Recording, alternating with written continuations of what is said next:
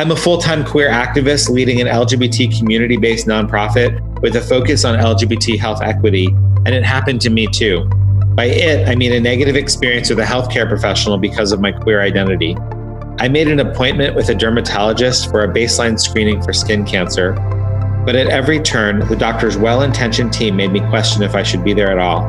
The intake forms were unnecessarily restrictive, biased news programming was on full display in the waiting room, magazines in the waiting room did not cater to patients like me, and comments from clinic staff displayed brazen cultural incompetence. I didn't go back for the doctor-recommended follow-up. I'm privileged with health insurance, access to private transportation, and the ability to take time away from my job to drive a distance for a medical appointment. So I was able to find a new LGBT-inclusive dermatologist an hour away. For many other LGBT consumers of healthcare, the geographic barrier to accessing culturally appropriate LGBT-affirming care from a specialist might be too great a barrier to overcome. Hello and welcome to the Lehigh Valley with Love podcast. I'm your host, George Wacker. The aim of this podcast is to connect you to the stories and personalities living in or affecting the Lehigh Valley area, Pennsylvania. We talk to business owners, musicians, authors, students, politicians, and maybe even you. On this week's episode, I talked to Adrian Shanker, founder and executive director of the Bradbury Sullivan LGBT Community Center located in Allentown, Pennsylvania. We talk about the book he edited and contributed to, Bodies and Barriers, Queer Activists on Health, which tackles the pervasive health issues queer people experience throughout their lives through the artfully articulated, data-informed essays by 26 activists. Bodies and Barriers has been named by NBC News as one of the 10 LGBTQ books to watch out for in 2020, and it includes a foreword by Rachel L. Levine, currently the Pennsylvania Secretary of Health, and an afterword by Kate Kendall, who for 24 years led the National Center for Lesbian Rights as their executive director. There's a lot to listen to here, so let's get started. Adrian, it's a pleasure to have you back. You're a repeat podcast guest, and I appreciate it. Thank you. Such a pleasure to be here. I enjoy Lehigh Valley with Love a lot. Great. You're one of the few, so I will take that as a compliment.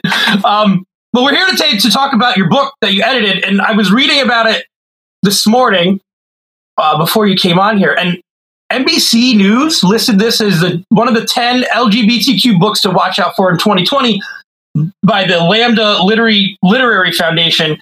Also listed it as the most anticipated newly released LGBTQ book. That's a lot of high praise. How do you feel about that? I mean, I know that we're going to talk about some of the topics in here, but let's talk about the fact that you're getting some really good press out of the book itself. Yeah, Bodies and Barriers, Queer Activists on Health is a book that was sorely needed, not only for LGBTQ people, but for healthcare workers, for policymakers, for people that care about healthcare reform, people that care about Medicare for all, for activists for the LGBT community and for health equity. This book was needed. This is the first book that's been published that presents stories from LGBT people, patients, telling our own stories about the care that we've experienced, the challenges accessing this care. And as a result, it has garnered significant press. I mean, I'm really humbled by the press that happened around this book. There's been excellent reviews, but ultimately, what I'm most excited about is not each media article about the book, but the hope that doctors and nurses and social workers, as well as legislators, school board members, will pick up this book and learn about the challenges that LGBTQ people face every step of the way when accessing healthcare or when accessing healthcare information, whether students in schools trying to access sex education information, or people visiting their doctor and not really knowing how to navigate challenging circumstances. Before we talk about some of the writings in there, educate me then a little bit. What are some of the challenges that maybe I don't even realize that somebody in the LGBTQ community would face doing something like going to the doctor or getting healthcare of any kind? Yeah, so I think that there's this perception that when we talk about LGBT health, we're talking about HIV prevention or sexual health, and really LGBT health is much broader than that. LGBT healthcare is primary healthcare. LGBT people, we need healthcare at all stages of our lives, and fortunately, we don't receive equitable care. And so, LGBT health issues include everything from thinking about cancer and diabetes to think chronic diseases, right? To thinking about prevention, healthy eating, active living, tobacco cessation. And then we have disparities in the community. So LGBT people experience things like addiction and recovery at higher. LGBT people experience things like alcohol, tobacco, and other drug usage at higher rates. Recovery is an added challenge for the LGBT community. We experience challenges around the lack of information about sexual health, especially as it relates to LGBT health needs. And then the specific challenges for the community in terms of geographic barriers to care, lack of access to providers that specialize in LGBT health needs in our communities. And is it something where there's not enough doctors who specialize in it? There's not enough information for someone in the community to find, to work with? What are some of these barriers that are keeping people from having that equitable care? Well, for example, pre-exposure prophylaxis, or PrEP, is a once-a-day pill that can prevent HIV. Mm-hmm. And, it's something that primary care providers should be able to provide for their patients, or at the very least, to be able to provide enough information with a referral for their patients. But instead, most primary care providers here in the Lehigh Valley and beyond continue to say that they don't know how to prescribe PrEP. It's a very easy, prescription to manage for a patient. And, most people don't have an infectious disease doctor if you're not living with an infection, mm-hmm. right? So, the lack of access from primary care doctor is a barrier to care.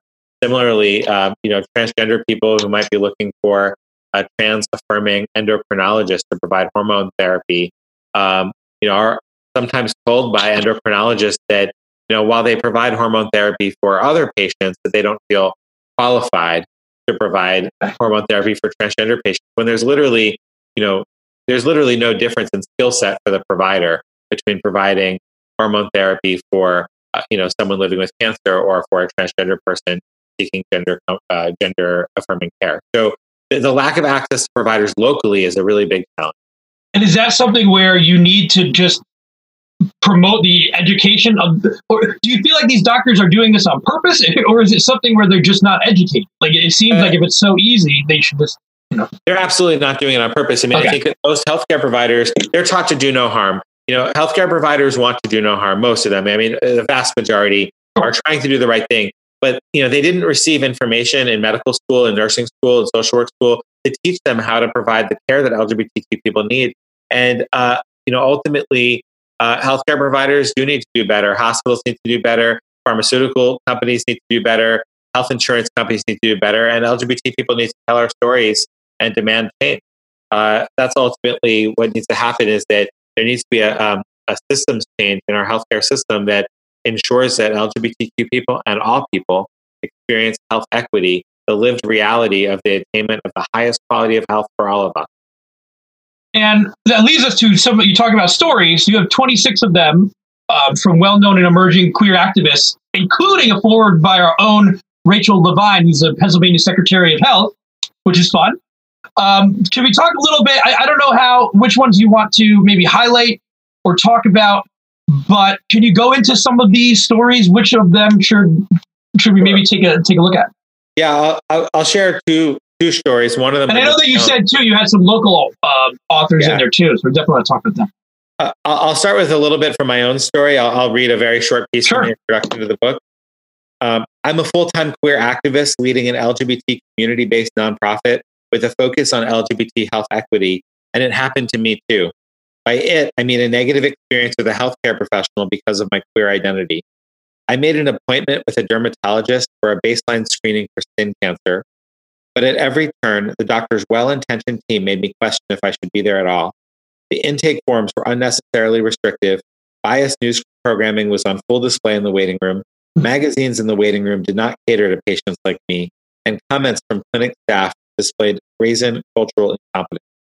I didn't go back for the doctor-recommended follow-up. I'm privileged with health insurance, access to private transportation, and the ability to take time away from my job to drive a distance for a medical appointment. So I was able to find a new LGBT-inclusive dermatologist an hour away. For many other LGBT consumers of healthcare, the geographic barrier to accessing culturally appropriate LGBT affirming care from a specialist might be too great a barrier to overcome.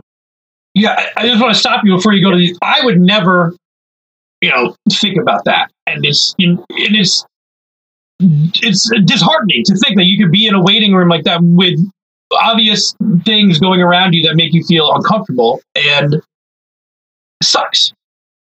Yeah, and a lot of people don't think about dermatology as an area where you need LGBT affirming provider. And my answer to that is, well, it's not like gay people have skin, right? Like, if there's LGBT people and we have a body part, we need healthcare providers that help to provide affirming care for our bodies, including for our skin, right?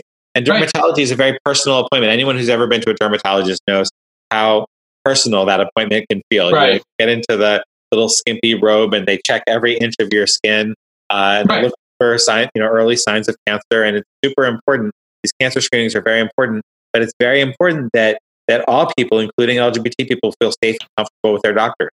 And I would think that, say somebody else, in your situation, you said, hey, I'm going to go somewhere and find better care. Like you said, you had the privilege to be able to travel for that. What if there's somebody who has that experience and is like, you know what? I'm just not going back. I could see that being a big issue, that they just decide that they don't want to maybe seek healthcare because they've had such a bad experience. Oh, absolutely. Data in Pennsylvania shows that half of lesbian, gay, and bisexual people and 3/4 of transgender people in Pennsylvania say that they've had negative healthcare experiences from doctors, and as a result, they fear seeking healthcare. Fear. Which means that you could have something terrible going on that I would just say, hey, I'm just going to go to the doctor for it. Whereas in their mind, they might be like, well, I had really felt, threatened in that situation. Why would I go back? Exactly. I wanted to share one other story by a local author in the book. So the authors in this book, by the way, there's 26 authors. They're from around the world, but there are 4 authors from the Lehigh Valley. One of them is Elisa Bowman. And Elisa writes, when I learned that my second grader was transgender, I found myself explaining who my child was over and over again to a long list of people: my parents, my husband's parents, my siblings, extended family, teachers, administrators, friends, parents of my child's friends. They went on and on. One person I didn't bother to tell, my child's pediatrician. I ghosted him instead. At the time, I didn't even know why. I'd never heard anyone in that particular doctor's office say anything offensive. Yet I just couldn't shake the feeling that my son's first doctor would be either completely uninformed, best case scenario, or openly hostile, worst case scenario. Now, years later, with the benefit of hindsight, I know precisely what made me uneasy. It had nothing to do with what my son's doctor said or did. Rather, it had everything to do with what he did not say or do. Talk to us about our child's gender. My transgender son had never behaved, presented himself, or carried himself like a typical girl. By second grade, his short hair was nearly buzzed and he wore ties and only allowed me to shop for him in the boys section of the department store. His hobbies centered on catching World Wrestling Entertainment, memorizing Pokemon characters, and playing Bakugan and kickball. His transness was on full display and loudly noticeable to just about anyone who had the slightest inkling of the science of gender diversity. During several doctor visits, I'd even mentioned telling signs. How my child refused to go to the bathroom at school, for example.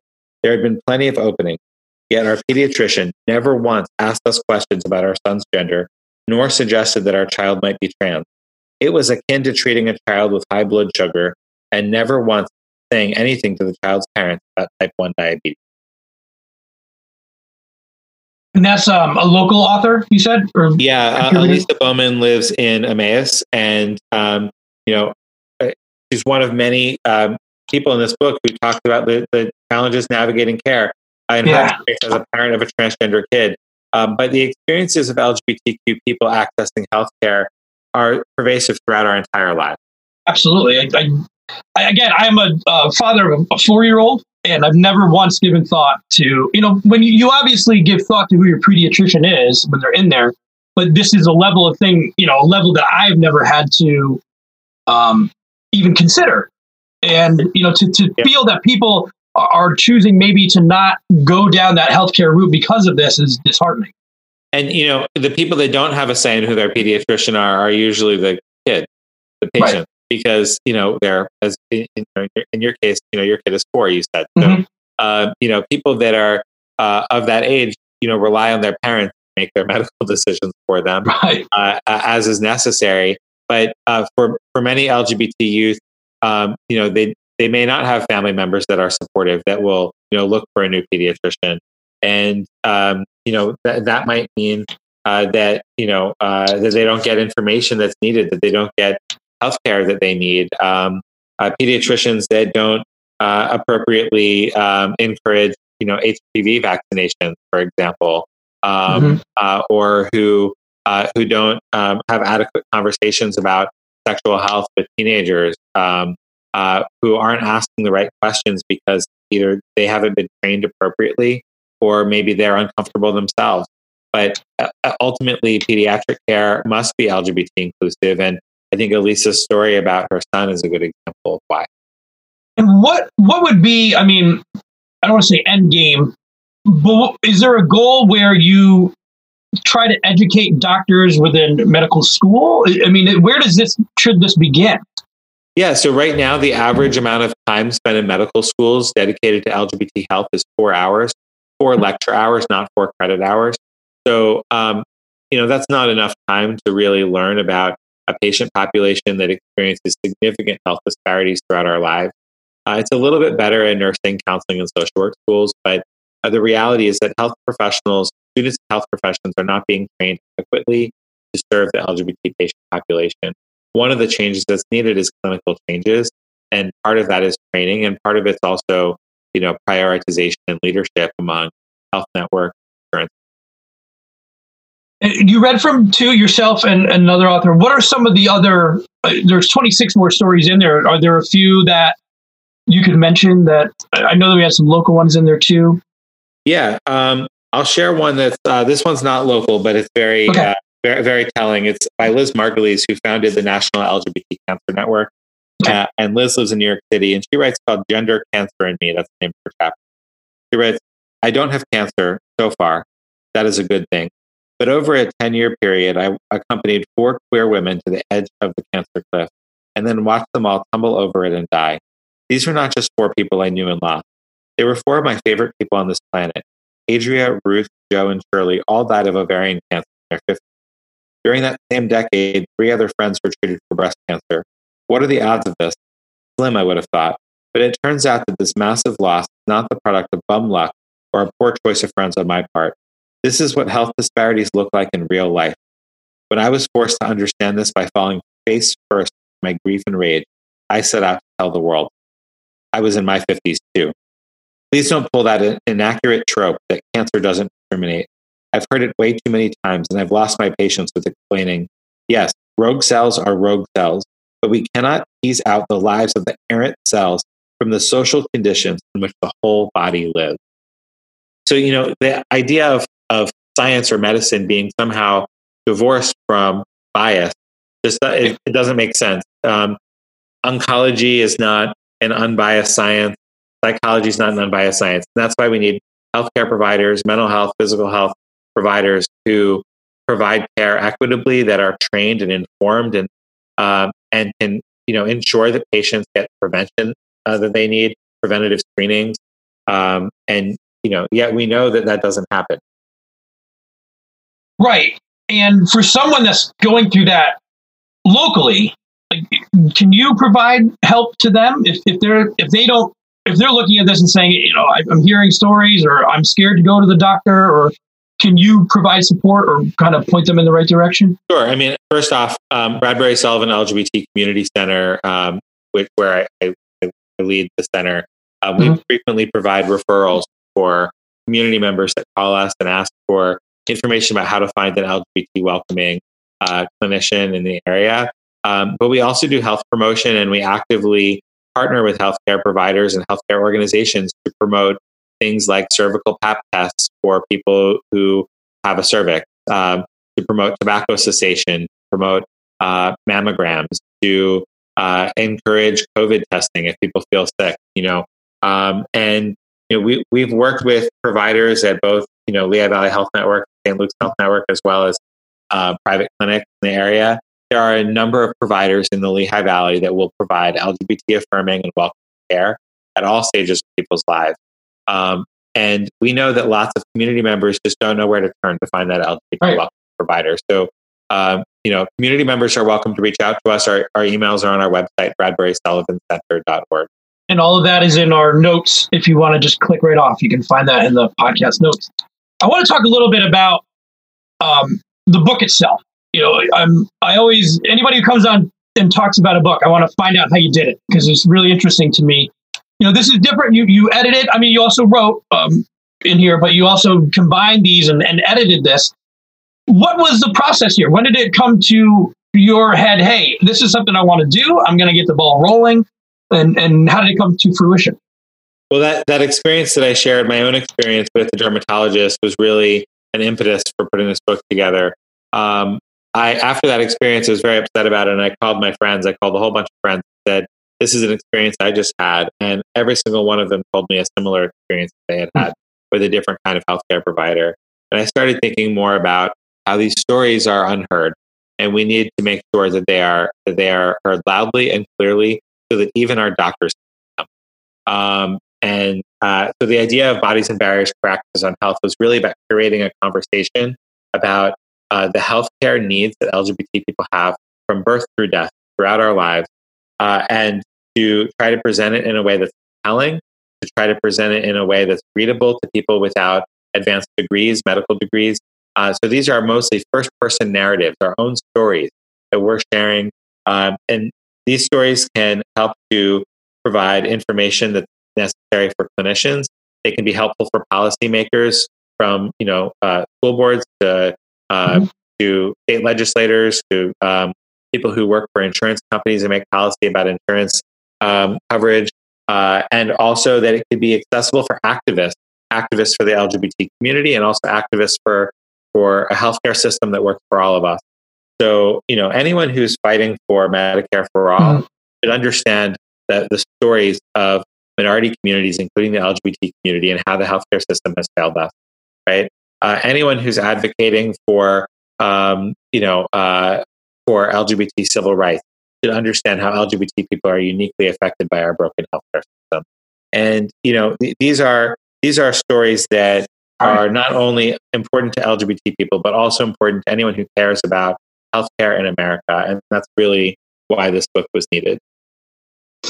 Yeah, I had a question. I was thinking about, you talked about how kids can't pick their pediatricians. I bet there are some situations where people in the LGBTQ community are maybe stuck with a healthcare provider, or maybe they're stuck with somebody due to whatever circumstance that may be.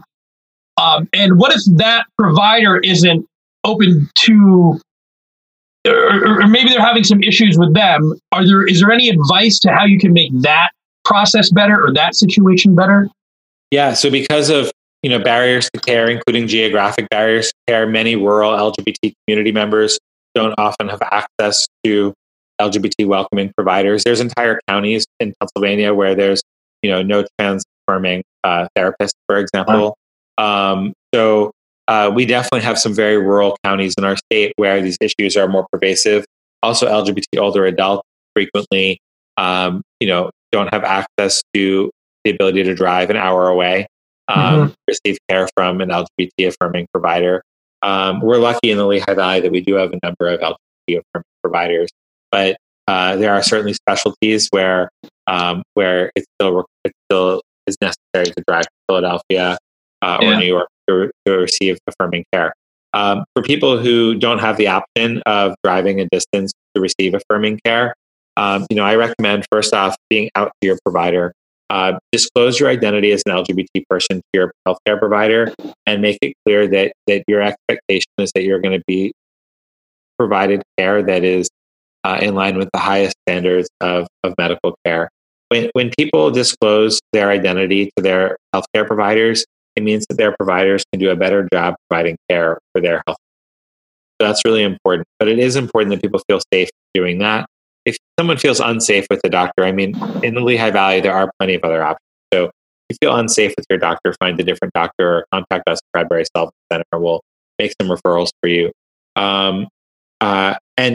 Lastly, if it's a provider that is trying to do the right thing, but they're getting it wrong, recommend to them that they invest in some training. All healthcare professionals have to do continuing education every year to maintain their professional licenses. So encourage them, say, I've been your patient for X number of years. And I have to say, it doesn't always feel that you are fully knowledgeable about the healthcare needs of the LGBT community. And I'd like to encourage you to use some of your continuing education time this year to learn. I'd love to stay with you as a patient, but I really need to feel like my healthcare providers understand my health needs. Yeah, that's great. And I'm glad that you're able to have advice like that. And I'm glad that you're able to have the resource where people who do feel maybe a little lost can come to Bradbury Sullivan and get some more information. To finish up, I know where I can buy your book, but where can people find it? Is this on Amazon everywhere? Do you want them to go to a specific link if that's better? So the book, Bodies and Barriers, Queer Activists on Health, is available wherever books are sold. I especially want to encourage folks to support local bookstores, though. So, here in the Lehigh Valley, Let's Play Books and Emmaus carries the book in the store, and they're a really wonderful local bookstore. We should all desire that our bookstores can survive this pandemic. I agree. And, buying from local bookstores is a great way to do that. For folks who want to buy online, it's available on bookshop.org, which also supports local bookstores, or on any other online website, including like the Voldemort booksellers. Doesn't I don't. I know. It's like they need more press. We'll go with bookshop.org. But it is available wherever books are sold, including with the publisher directly at pmpress.org. And I'll humbly add that if anyone, since it is in the Lehigh Valley, is interested in a signed copy of the book, we have copies at Bradbury Sullivan Center that can be signed and either picked up with social distancing or shipped. And hey, I know that you're being humble, and this is really important information. But this is exciting I would think for you personally. Do you have aspirations to maybe look at doing more of these types of books in the future? Is that something that was your process fun enough to maybe want to do it again, or was it a lot of work and maybe this is your only one? It was both fun and also a lot of work. Sure. Another project currently, and but right now during this pandemic, it's important that in addition to staying focused on keeping our whole community safe, ourselves and each other, that we're also keeping our minds busy. So I've been writing a lot during this COVID-19 pandemic to keep myself occupied, and it's something that we all need things to do in the weekends, evenings, and for me, reading and writing is one of the things that I really enjoy. So I will certainly be writing more and editing more. I just want to mention, I would be remiss not to say on a episode about what we're talking about LGBT health that COVID-19 is still a dangerous virus in our community, and LGBTQ people are uniquely affected. If community members are, uncertain about, especially LGBTQ people are uncertain about, where to go or how to receive information about COVID, Bradbury Sullivan Center is a website dedicated just to that. BradburySullivanCenter.org/coronavirus. It has a whole bunch of information about it, and we have talked at length with both St. Luke's and Lehigh Valley Health Network, and both are ensuring that the COVID-19 testing that they're doing is LGBT welcoming, and we just really want to encourage people to get tested if they feel sick. Right. Hey, I want to appreciate you coming on and giving out this. This is a lot of information. Be sure to check out the website. We have all the links in there, including the ones that you just mentioned. And I want to thank you again for coming on. This is a lot to take in. I want to read it too, so I'm going to be in touch.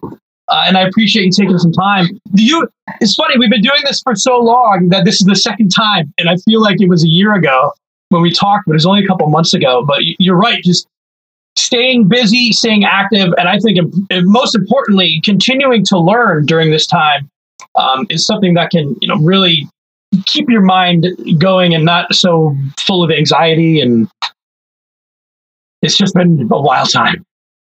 A wild time for sure. Thanks so much for having me on. Hey, thank you. All the best of luck, and I hope to talk to you soon. Talk to you soon. All right, bye-bye. Thank you again to Adrian. Be sure to check our show notes for all the links to get more information on Bodies and Barriers, Queer Activists on Health. Once again, my name is George Wacker with Lehigh Valley with Love podcast. If you want to get on here or reach out, get in touch with us, the Best podcast in Lehigh Valley, according to a couple readers by Lehigh Valley Style. Hit us up, info@LehighValleyWithLoveMedia.com. We'll talk to you soon.